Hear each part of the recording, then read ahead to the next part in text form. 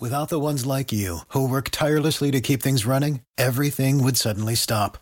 Hospitals, factories, schools, and power plants, they all depend on you. No matter the weather, emergency, or time of day, you're the ones who get it done. At Grainger, we're here for you with professional-grade industrial supplies. Count on real-time product availability and fast delivery. Call, click Grainger.com, or just stop by. Grainger, for the ones who get it done. And Arnie Sherman. You're listening to What Do You Know on News Talk KGVO, AM 1290 and 98.3 FM.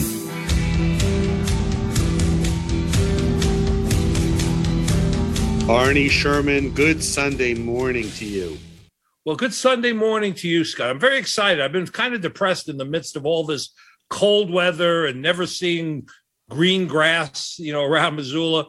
But you have a guest today that I'm really looking forward to meeting because you know him and sharing conversation with. So tell our listeners a little bit about Marty. Well, our guest is Marty Olenek, and Marty is an old colleague of mine from my days at RCA and BMG in the 90s and the 2000s, and he was the head of licensing out of the Los Angeles office and just has such amazing stories and a great story himself.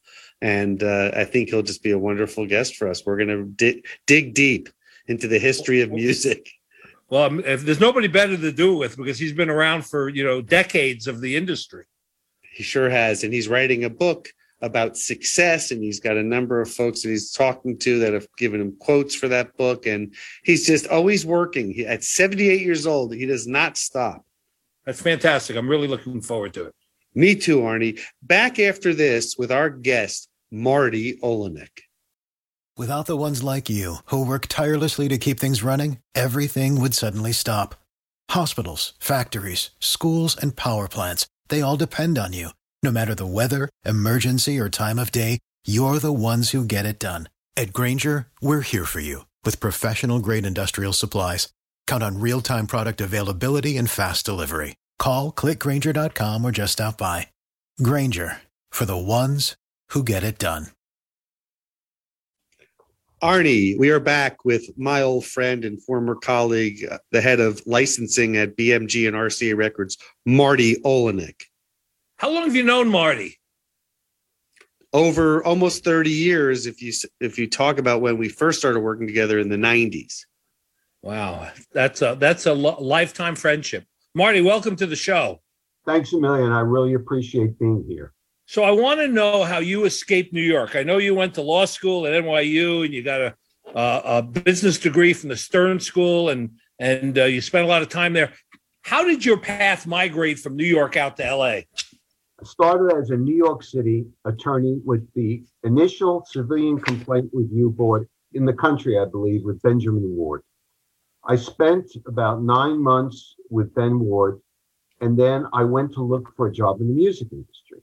And I met a guy who was working for two gentlemen who wrote the book, This Business of Music, Krasilovsky and his partner. And the gentleman who I met, Peter Lane, said to me, "I'll bet you're looking for a job." And I said, "I'll bet you're right." About 9 months later, 10 months later, he calls me and tells me there is a job at Roulette Records, working for the infamous Morris Levy. I interviewed, got the job, spent 9 months there, got a trip to Cannes, to the music festival, saw Billy Joel perform live in their Palais, Your Song, which was my favorite song in that particular time period. Came back, wound up, the same gentleman, Peter Lane, calls me and said, there's a job at RCA Records in New York. I interviewed for the job, get the job, and Dick was just an amazing human being. And so I was working at Roulette, left Roulette, and then out of the blue, Peter Lane, the same guy, gives me a call and says, there's a job at RCA. So I go to work at RCA, meet some amazing people in New York, spent about 6 years from 71 to 77 there. And then one day my boss tapped me on the shoulder. He said to me, guess what? Ken Glancy is the president of RCA, and I want you to go to Los Angeles because we're firing the head of business affairs, and you're the new head. And I looked at him and said, over my dead body, I'm a New Yorker, and I'm not going. He said, oh, I think you're going. So they actually. And you were married at the time? You had kids? I had just been married in 1973 to my wife, and my boss said to me, "You have to go." So my wife was more adventurous than I was, and she said, "What do we have to lose? We'll just do it." So they wind up sending me out here 7 weeks in the Century Plaza Hotel, full everything, laundry, dinners, everything imaginable for 7 weeks on the company. I finally get sorted out, and I'm business affairs at this point. And as I'm working for them and doing some amazing deals at the same time, I started out doing Redbone with John Mason and John Frankenheimer, who beat me to a pulp in the deal. I mean, they were relentless. That was my first deal out here. And from there, I just kept doing deals. And who you were doing deals with film studios, producers? No, I was just doing artist deals. Artist deals. Artist deals, straight. And then in 1986, they moved the business affairs function back to New York because they're actually putting it all together in one spot. So they say to me, "Look, you can handle licensing if you want to." And at that point, it was like, I don't know, $600,000 business. So I got myself really involved in doing licensing deals for film, television commercials. And I started to develop a routine of dealing with the studios, dealing with the music supervisors. And at that point, I started building the business from ultimately $600,000 to, in the middle of that period, I started reading scripts. They asked me to start reading scripts to find soundtracks, because soundtracks were really starting to come into their own, and they were selling millions of copies. So I wound up reading a script for a film called Reality Bites. Now, at the time, the president of the company was Joe Galante, who had come up from Nashville, and his second in command was Randy Goodman, and they were struggling. So I found the script, and the funny story is, as I recall it, I asked Ron Fair, who was our A&R guy, to read the script and see what he thought, because I had read it and I thought it was terrific. It starred Ben Stiller. Yep. And so I sent Ron Fair home with homework, and I said, "Don't come back tomorrow unless you read the script." Came back the next day, and he said, "The script is amazing." So he went to the studio and met with Danny DeVito, who was also involved with the project. I called Joe Galante, and I said, "Joe, I have something." Universal, which owned the film, also had the rights to the soundtrack.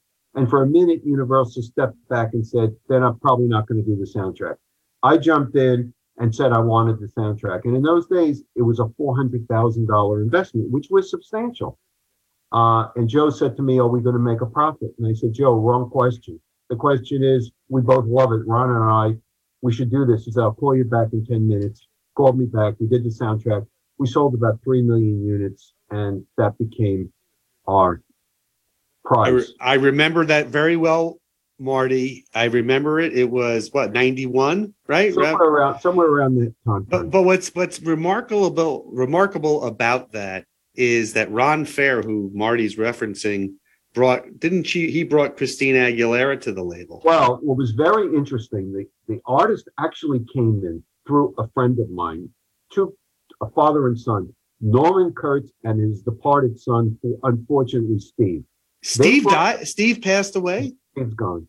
Are you kidding? I remember dealing with him. Yes, he died. And so it came to Bob Jameson, called Ron and said, "Hey, I have this project.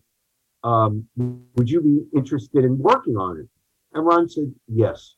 And that's how I understand, from my perspective, that Ron Fair got involved with Christina through Bob Jameson. But it's amazing how just a moment, Arnie, like I said, the being in the right place at the right moment is career changing, is life changing. Sure. Well, the question I have to ask you is, you go to a prestigious law school like NYU. Well, New York law. Right. Well, it's New York law. Okay, you went to New York law. Why? What compelled you to want to go in the music business? I mean, that's a very niche place for somebody. I mean, you don't study the music business in law school. I couldn't play an instrument. I wanted to be a singer. I wanted to be Vin Scully. None of those happened. My mom, may she rest in peace, my mother was a music fanatic. She was a dancer before she got married. She used to go to dances. She loved Latin music. Latin music was her life. and big bands and Billy Eckstein and all the rest. So my house every day was filled with Latin music. You're listening to Louis Prima and Keely Smith? And Dick Ricardo Sugar on the radio every single day. So my head was filled with all of that. And then in the 50s, rock and roll comes around, and I'm just in love with doo-wop and R&B music. And so I became a fanatic. I wrote, Scott will appreciate this as well. Before there was such a thing as a computer, there was a typewriter with correct tape. Right. What happened is I wrote 250 personalized letters to every company I could find any place to get a job in the record business. Nothing popped until Peter Lane saw me at his office and said, I have a job for you. So I was into, and even till this day, I have almost 100% recall of every song I have ever heard. If you put a song on, I know the lyric. I can't play an instrument, which is my frustration of my life, okay? But I can remember every song and the lyric to it. And it's That's amazing. That's fantastic. And my father was someone, may he also rest in peace, who didn't care about music to one degree. It didn't matter to him. He was a businessman, and he never cared. What was interesting is at that time, the 50s and 60s, and at that particular period, New York was such a melting pot of so many different musical styles. And, you had the beach sound out, in California in the 60s. But New York, you already mentioned, you had Jackie Wilson, and you had Little Anthony and the Imperials, and you had the Times and all those groups. You had the Latin music. You had, obviously the pop whole scene with Jay and the Americans, and all the stuff was all going on at the same time. It was a fantastic time to be, introduced into the music business. Well, I just had this passion, and I can't explain it. It's just my mom gave me that introduction into music, and I just could not get it out of my soul. I left the job that was a pension job that would have gotten me. Ben Ward went on to be the commissioner of police in New York City. He said to me, Marty, why are you leaving? We need you. We want you to work here. And I had a job where Friday afternoons you go home early. Yeah. I had a police ID. It was unbelievable. And I left. So how do you feel? You remember every song you ever heard, but how do you feel if you turn on Sirius and you hear Cousin Brucey Morrow still performing and being a DJ 50, 60 years later? It's unbelievable. Well, actually. I actually have contacted Cousin Brucey, and he's been kind enough to give me a quote I'll mention later on the book I'm working on. But Cousin Brucey and Alan Freed's son, Lance Freed, are two people who I've maintained a relationship. And also, I must say, there's a gentleman on Sirius who is the best, Cool Bobby B, who's also on Sirius.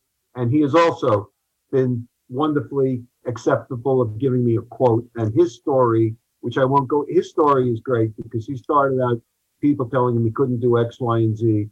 And he became a very, very successful businessman besides a DJ. So you spent a lot of your career involved in not only doing deals, but also you've done a lot in the dispute resolution area of the entertainment industry. Correct. So let's fast forward for a minute. We're going to jump around in time. Well, what's interesting is a music platform has migrated into having talk shows. And they're paying Joe Rogan reportedly $100 million to be controversial. And Joe Rogan isn't a scientist or even a well-educated guy. He's there to create tumult, And so how do you, I'm trying to understand if you're representing Spotify, given what you've just said about being truthful, you've hired somebody that's designed to create controversy. Well, what they've done, they stepped in yesterday and they made him issue a statement. Right. And so I'm hoping, and it's not only Joe Rogan, it's every major media outlet wants you to be controversial. They want controversy for you so that you'll come back. And so I'm not sure that this is all stuff that really is in the public interest, but there's nothing we could do about it. The internet, all these cable stations, they all want you to be upset and come back for more. I think it's important. I was going to say, I think it's interesting that Neil Young could say he wants his songs removed from Spotify, but you know this well, Marty. Not every artist has that luxury of being able to say to a distribution platform, you can't use my stuff, right? Because of the deals that they have with their labels and their publishers. Right. There was an article, a great article today in the LA Times, an opinion piece, where the guy who was writing the article said, when you deal with podcasts, it's a situation where if you're going to use music, it's a one-time perpetual license. So you can't stop this stuff. I mean, on podcasts. Now, you can, Neil Young can step up, but unless a major artist like Taylor Swift steps up, this issue is over. Nothing's going to happen. They're not going to take them off. They're not going to lose $100 million. Right. They're going to continue to do as all media does, and as every company does. They do what's in their own best interest to keep profits rolling. And if I was in that position, would I do the same thing? Probably, but I would want some sort of disclaimer saying what's false. I mean, I think if you deal in falsity, you're misleading the public, and again, that's something that I find problematical. Marty, question for you though. You were also around, as was I, in the record industry when, and this is different, when the PMRC asked labels to put a warning sticker, right? Or to pull certain artists because of controversial subject matter. Correct. The difference was that it was free, that subject matter was art. It was to be interpreted how people wanted to interpret it. Correct? Correct. Versus it's the same thing that's happening now with Mouse and trying to ban books in libraries again. Correct. Look, it's when the PRMC did what they did, they were concerned about, I think, more about language and about certain aspects of recordings, and they lost eventually. They lost. I mean, the people who wanted these labels, some of them put advisory labels on. They didn't stop it from coming out. It was fair speech, free speech. They could do what they wanted to, and they did put advisory labels on some of the records because there was an objection by, if I remember correctly, it was the vice president's wife who really had a strong reaction to Warner Brothers material, and they did. I think they mostly put an advisory label on it. Here, you can't put an advisory label on it. You can. They're doing it now. They're putting it on the front of the broadcast on the podcast. But if people want to listen to it, I don't think there's any way you're going to prevent it except to say this material this is not factual material. This is somebody's opinion, and we believe it's wrong. Right. What else can you do? Yeah, it's very complicated. Let's get back to your career. You've been doing this for a long time. What's different now than when you first showed up in Los Angeles and started getting involved in these deals? How has the industry evolved and changed? And what are you doing now compared to what you were doing then? Okay, so Amazon basically not only changed the book industry, but it also, as we all know, changed the record industry. So today, there's almost no distribution of physical goods. You could walk into a record store in the 90s, even close to 2000, and you could find all these records you would buy records based on what you would find. You wouldn't go in to specifically buy a particular record maybe, but you'd find 4 or 5 other records that you thought were interesting and you buy them. Today, there is no such animal. Today, the only physical goods that I can see that are being manufactured are LPs, which is an unbelievable throwback because LPs have been dead for years. So there is no, if you want to buy something, you're winding up on one of these Amazon-like outlets. So you're not seeing what's going on as far as being physically able to do it. So you're listening to stuff on some of the radio outlets through Sirius, or you're looking at stuff on Amazon, but you're not feeling anything. You're getting your information from a totally different source. Is it wrong or right? I don't know. When they stopped making LPs and CDs and all the rest, the artists were in a turmoil because they had to go back to touring. And touring, when I started, was the lifeblood of the industry because they didn't rely on physical distribution of product. Even though there was physical, they relied on concerts. Today, they're back to concerts. because they make a lot of money from concerts, and streaming is the lifeblood of the record industry right now, because the money that comes in from streaming is actually starting to increase to a level that it's higher than it was when we had physical distribution of products. So it's a different world. But the world you come from, of the licensing of the music and finding other outlets for the music, other media outlets, film, TV, video games, that continues to be a surging kind of category of exploitation, and has been. And you really were one of the forebearers, the forefathers of that. That's correct. What's happening today, I've spoken to my friends in the industry. What's really happened today is licensing. I still remember the days when I hit $12 million in sales in 2002. I had a record year. That went to the bottom line of our company. That was more profit, I think, than they've seen in years. Today, it has become even bigger and bigger. There are so many outlets that need music. The commercials use music extensively. You find music in every single cable show. Almost, you find it almost in every single film. So licensing is a huge part. And how do you determine the rate of what you would charge a music supervisor who's doing the music for Euphoria on HBO, or if it's a new artist versus an established artist? Well, the way we did it, and the way I think it's done today, is if you need to get an artist exposed, you would make a deal that would be less than the current going rate. The rates vary all over the place. I mean, if you're placing a major artist like Taylor Swift, I mean, there's no top to what you can ask for. I mean, you basically have two components. Let me explain this. There's two components to a license. You need the record company, which owns the physical performance embodied in it. So it's Taylor Swift singing. But you also need the person who wrote the song.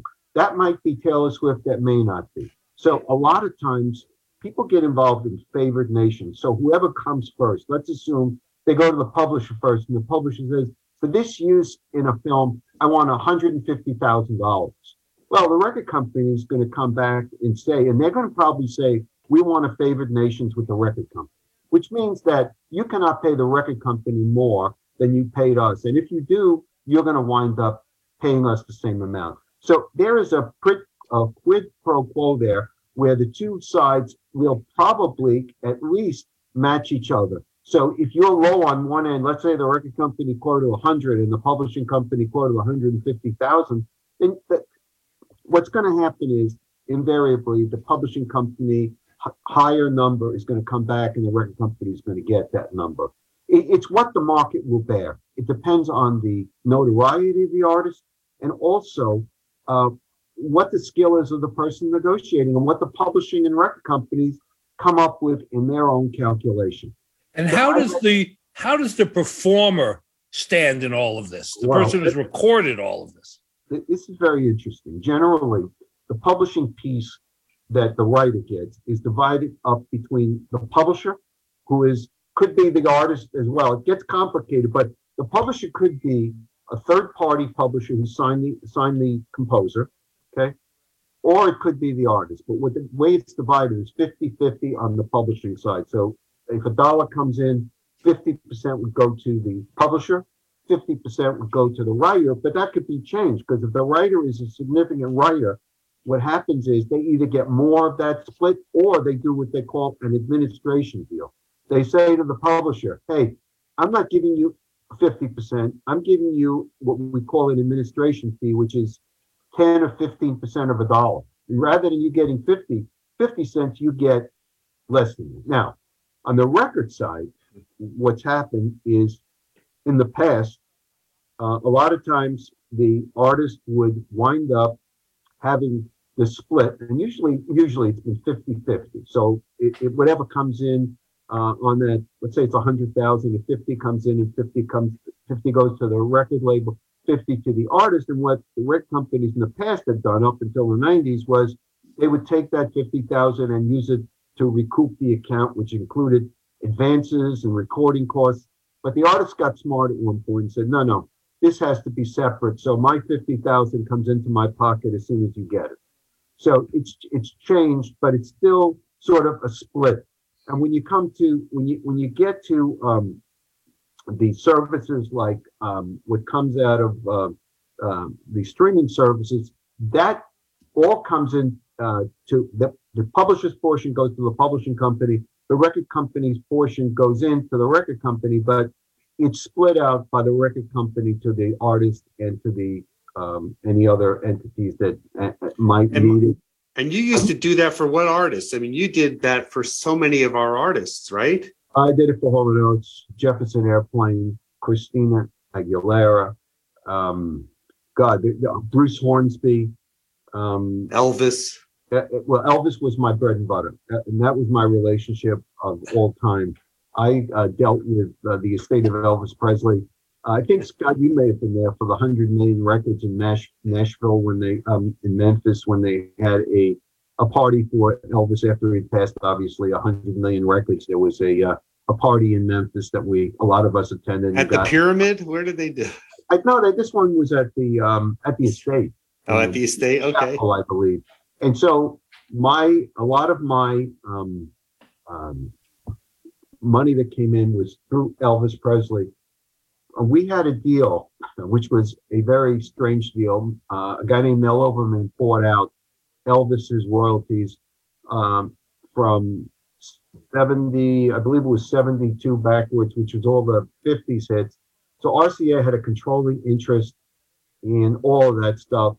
Eventually, Elvis got back into getting some of the money, Elvis's estate, but RCA owned all that, owned everything from 72 backwards, all those master recordings. And so I would license that stuff. Also had a relationship with the estate, which had an interest in all the publishing, that any song that Elvis recorded, they were put on as publishers, as the writers of those songs. Amazing. And Marty, it's interesting to note that, like, when you dealt with the estate, did you oftentimes had to deal with the artists and the manager when you had a licensing deal? You had something you wanted to work with them on, right? Yes. Why was that? Like, why didn't you just have the ability to carte blanche, do what you wanted to do to exploit the rights?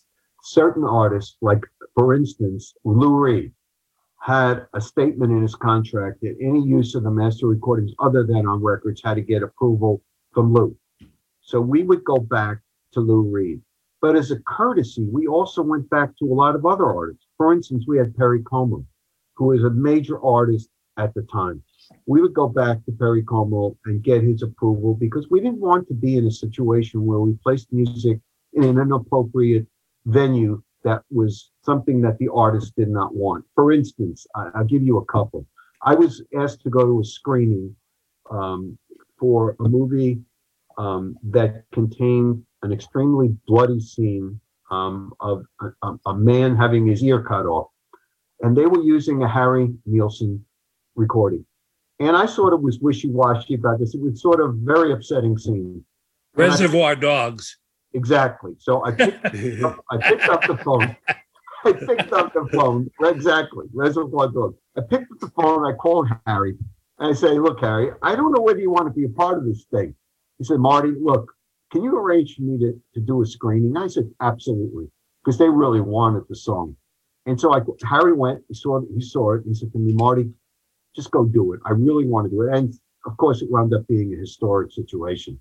And there was another one where that was Steelers Wheel, Stuck in the Middle with again. No, it was wasn't it Without You by Oh, Harry? yeah, that one exactly. Yeah. So then there was a rapper when rap first started, and I got a call to use Henry Mancini track or piece of a track as a sample in a song that had a lot of stuff in there that was not Henry Mancini oriented. I picked up the phone, I called his office, and I said to his assistant, who I knew, I said, look, I'm not sure Henry would want me to do this, and I will not do it unless Henry feels it's appropriate to it. Henry calls me from South Africa. I explained the situation to him. He said to me, Marty, I want to be contemporary. I don't ever want to be in a situation where I'm not contemporary. He said, put the song in. Now, you got to remember, this is a guy who did Peter Gunn and all sorts of other brilliant movies, did the scores for everything, Days of Wine and Roses. I mean, Sure. There was a man who was so forward-looking. he felt that it was extremely important for him to be contemporary. Harry Nilsson was the same way. Harry was a friend of mine, and he was the same way. He would go for almost anything as long as it made sense. Did they acknowledge this? Did they like thank you after like putting them in a great venue like that? Oh yeah. I mean, I was friendly with Henry, so he was very happy about it. Yeah, they were good. The only person I argued with a number of times was Lou Reed, who could be both friendly and caustic. But I would always tell him, Lou, I'm the messenger. Please do not attack me. I'm just asking you a question. And 90% of the time he was pretty. But he had to thank you for helping license Walk on the Wild Side to A Tribe Called Quest for Can I Kick It? I mean, that's historic. Yeah, he was really he was a good soul. He just got himself excited at times. But I had a relationship with, I would say, 99.9% of the artists that I dealt with were terrifically helpful. Hall & Oates, for instance. I knew Tommy Mottola in the day when before he became the head of Columbia Records. He was the manager of Hall & Oates. And if I really wanted to do something, I mean, most of the time I got a yes. That's when we got to the numbers we got at regarding licensing. And people just, they enjoyed it. I remember Chris Montan, who was the head of Disney, who did all these famous Disney soundtracks. He came to me one day and he said, Marty, I need someone to sing this song from Mulan. So I listened to the song and I said, I got the right person for you. It's a girl named Robin. We had the Swedish single. We had a success with her. And so I sent the song to Robin. She comes back and says to me, I'm not interested. I don't want to do it. Okay. I went to Christina Aguilera and Ron Fair, and the rest is history. That was her first main song that was a huge hit.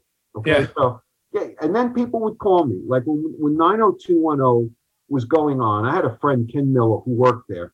He called me. He needed a song for a spot. I had a group called Lit, which was a group out of Nevada, and they were sort of a rock group. And so I had a song of theirs, and I said to Ken, this is a song you should use. He said to me, is this going to be a hit? I said, Ken, take it from me. I think it's going to be a hit. He put it in an episode of 90210. The song blew up. We sold 1 million albums. And then the guys wound up in the video of the artist, of the star of the show.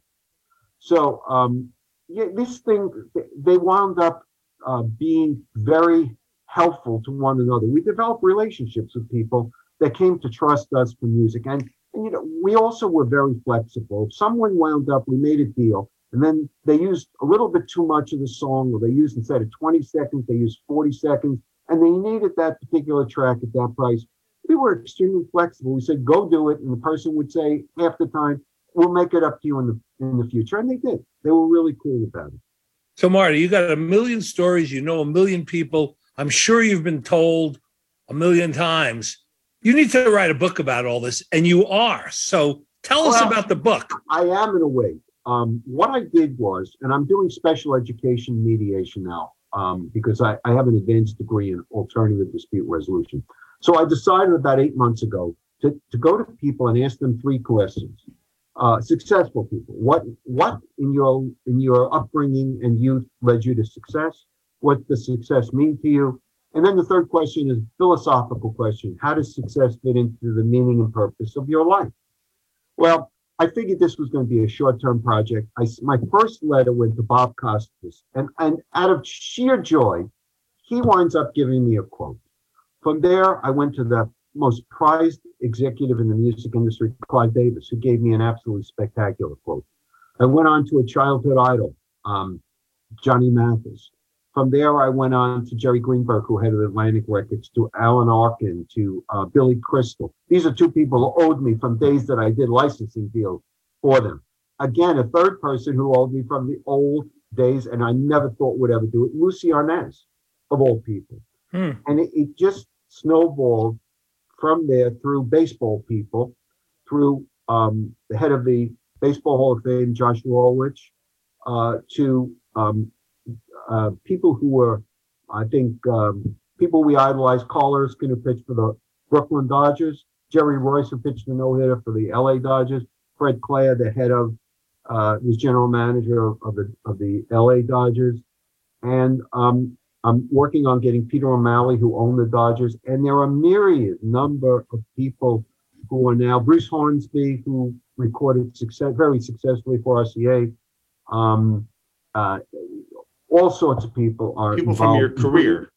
Yeah, including politicians, including people who are Erwin Chemerinsky, who's the dean of Berkeley School of Law, Lawrence Tribe, who's on MSNBC and CNN, Chuck Hagel, who used to be the defense secretary. I mean, people of that ilk are all contributing to this book. Do you ever look back and say, boy, I wish I didn't move out to LA to do what I did? Because I always have the thoughts of what could have, should have, would have. But when I look at everything that's involved, I have a very successful son now who is in the music business, and I think a lot of it has to do with his father. And so, of course. And my other son is also very successful due to Strauss Zelnick. I blame Strauss for a lot of it. Very successful. So yeah, I look at it. I was a Brooklyn, Queens, New York guy who loved living in New York. And so living in California, I've been here a long time. Will I ever get used to not being in New York? It's never taken the New York out of me. Let me put it that way. Well, that's the truth. Arnie's going to ask you a question. What's the best Jewish deli in Los Angeles? There's no question which one it is. There is none. Arts, but it's not really a true Jewish deli. No, it's not. But Langer's has good pastrami. Yes, but I wouldn't consider that a Jewish deli. There are a bunch of them. Brent's is the best deli in the valley. Yeah.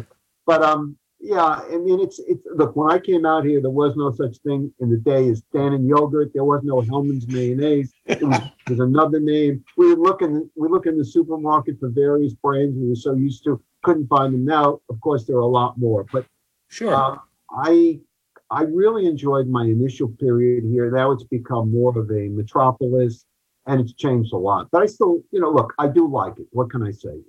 He's been there for almost 50 years. Yeah, I do. But I do have my connection to New York with my son. And not only your son, but it's where your early formative years were fermented in the city of New York. It's hard to forget that. Plus, you were lucky that your team from New York migrated to L.A. So I was a Met fan. Them. I got to tell you, I became a Met fan, and when I used to go to the Dodger games out here, I used to not pay attention because I really was upset with them. And then something sparked, and I started collecting baseball cards. I started getting them signed through the mail, and I put a collage together of the Brooklyn Dodgers that is unbelievably great. And so I still have in my heart the Brooklyn Dodgers, even though I love the LA Dodgers, and I'm all for all New York sports, Yankees, Mets. I do like it a lot. I have a lot of friends who are big fans. Well, it's hard. I mean, we've talked about this before. The teams that were the teams in your childhood are hard to eject, no matter where you move and where you live. It's still when it's connected emotionally, to your central nervous system almost. So there's one other story I'd like to tell you about the music. Sure. That I think is great. I don't know what you guys know. A guy named, you know the Charles Manson story, correct? Yes. Okay. Vincent Bugliosi was the prosecutor of that case. Right. I had read all of Vincent Bugliosi's books. I get a call one day. I have a clear blue sky, and my assistant comes in and said to me, "Vincent Bugliosi's on the phone." And I said, "It's got to be one of my friends, pulling a joke on me, whatever." So I get on the phone and I said, "Are you the Vincent Bugliosi who wrote all the books?" He says, "Yes, but that's not important, Marty." He said, "I've got a bone to pick with you." And I said, "Wait a second, you've won 150 cases and never lost the prosecution. You have a bone to pick with me at RCA?" He said, "Yes. The people in New York told me you're holding up 2 tracks that I need for my Bolero album, which I'm releasing on EMI Records. It's a Bolero album of the Century Bolero, songs." I said, "Vincent, I don't know what you're talking about." He said to me, "I'll tell you what, Marty. If you can get me those 2 songs," and I believe they were by John Gary and John Davidson, "you and I will become friends for life." And sure enough, I got him the 2 songs. He put the album out on EMI. Of course, it sold no records. But Vincent and I, up until the time of his passing, became great friends and spent hours on the phone. And I was so proud of the fact that the guy who was one of the most famous prosecutors in this world was a friend of mine, and he was a real human being. He was terrific, absolutely wonderful. And it was Latin music that brought us together. My mom would have gone crazy if she knew Plots. known that happened. And when I worked at Roulette, we had 2 labels, Chico and Alegre. We had Tito Puente, Joe Cuba, Rodriguez. When my mother found out about that, these were her idols in life. And so it was an unbelievable, when I mentioned those names to her and she heard me say it, she couldn't believe it.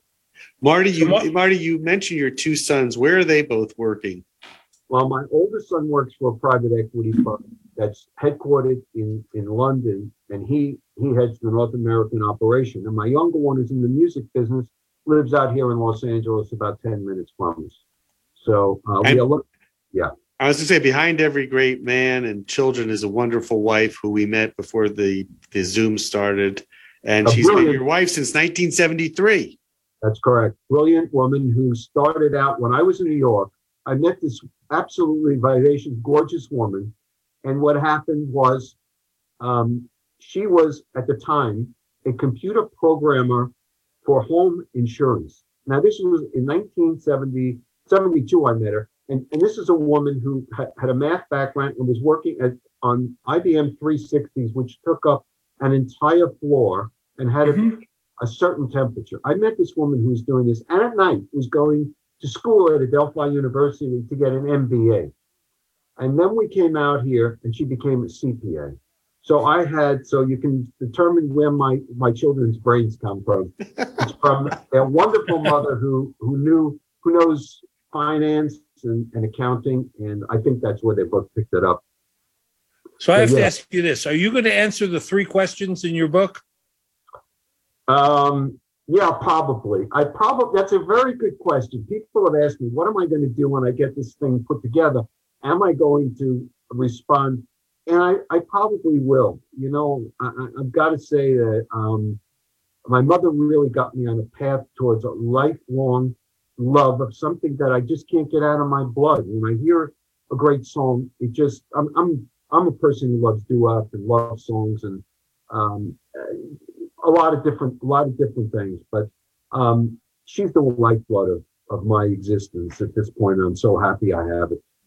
So it's part of your blood. So do you have a favorite artist? Do you have a favorite song? Johnny Mathis. Johnny Mathis. Everything that Johnny Mathis ever did is something that I will never forget. I met him twice, and one time I told him, Johnny, do you remember, I think it was 1962, 63, do you remember Forest Hills? And he said to me, Marty, you're going to tell me that I fell into the orchestra pit. And I said, Johnny, I was at that concert. You missed the front of the stage, and you wound up in the orchestra pit. And then I just saw him before the pandemic in Pasadena on a Thursday night, the Pasadena Civic. An entire auditorium sold out. Man is 84 years old and sang 40 songs and was absolutely beyond imagination.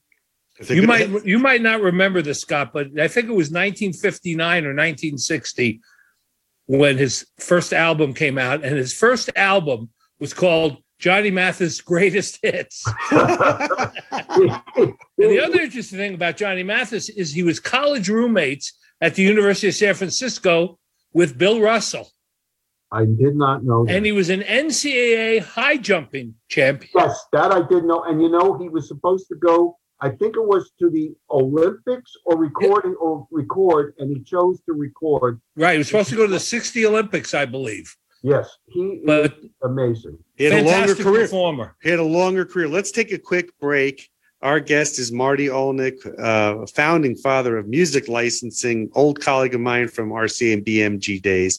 We'll be right back after this with final words with Marty. Without the ones like you, who work tirelessly to keep things running, everything would suddenly stop. Hospitals, factories, schools, and power plants, they all depend on you. No matter the weather, emergency, or time of day, you're the ones who get it done. At Grainger, we're here for you with professional-grade industrial supplies. Count on real-time product availability and fast delivery. Call, clickgrainger.com, or just stop by. Grainger, for the ones who get it done. All right, Arnie, we are back with our guest, Marty Olenek. So, Marty, if people want to get in line for your book, when do you think it's going to be ready to be published, and when is it going to be out there, or how do they get a hold of you if they have some questions or comments, or if they're, friends of artists listening who want their artist friends to be quoted in the book? How does that all congeal? What do they need to do? Okay, my best contact is, you'll love it, Queensboy1961 at gmail.com. Queensboy1961 at gmail.com. I have room for any artist or it could be any industry where there is a successful person of some notoriety, because this book is going to be for the youth of the next generation as far as success is involved. And I am donating a portion of the net proceeds of this book, because I'm a special ed mediator, to Autism Speaks.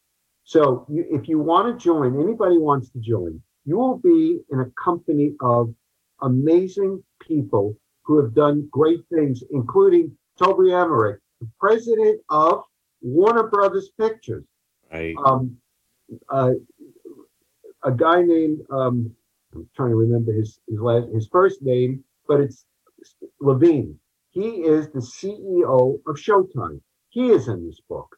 So if you want to really get involved in something that's, I hope, will be spectacular, just get in touch with me, Queensboy1961 at gmail.com. Sounds like a fantastic project and a fantastic book and a fantastic way to, reach the pinnacle of your career.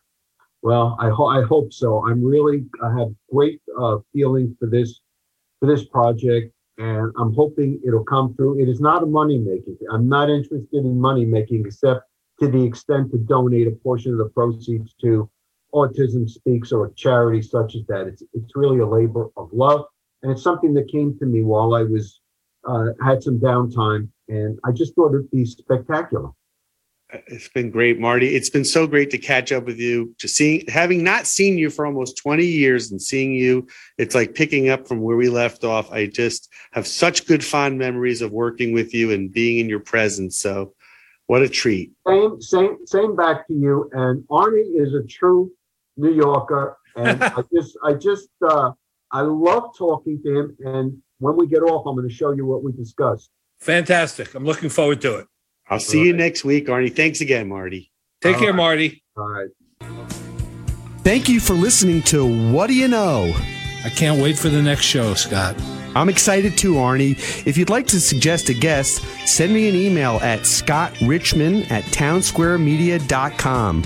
We'll see you next week. And thanks for listening to News Talk KGVO.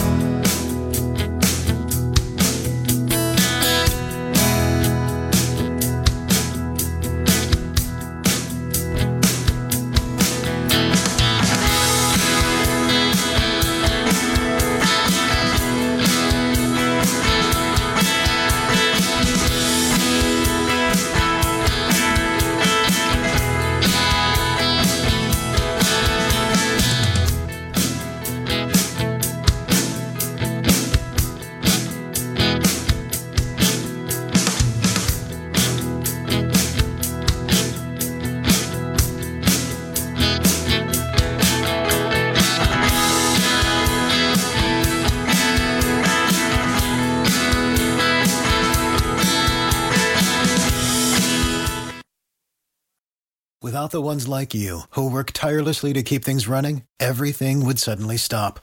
Hospitals, factories, schools, and power plants, they all depend on you. No matter the weather, emergency, or time of day, you're the ones who get it done.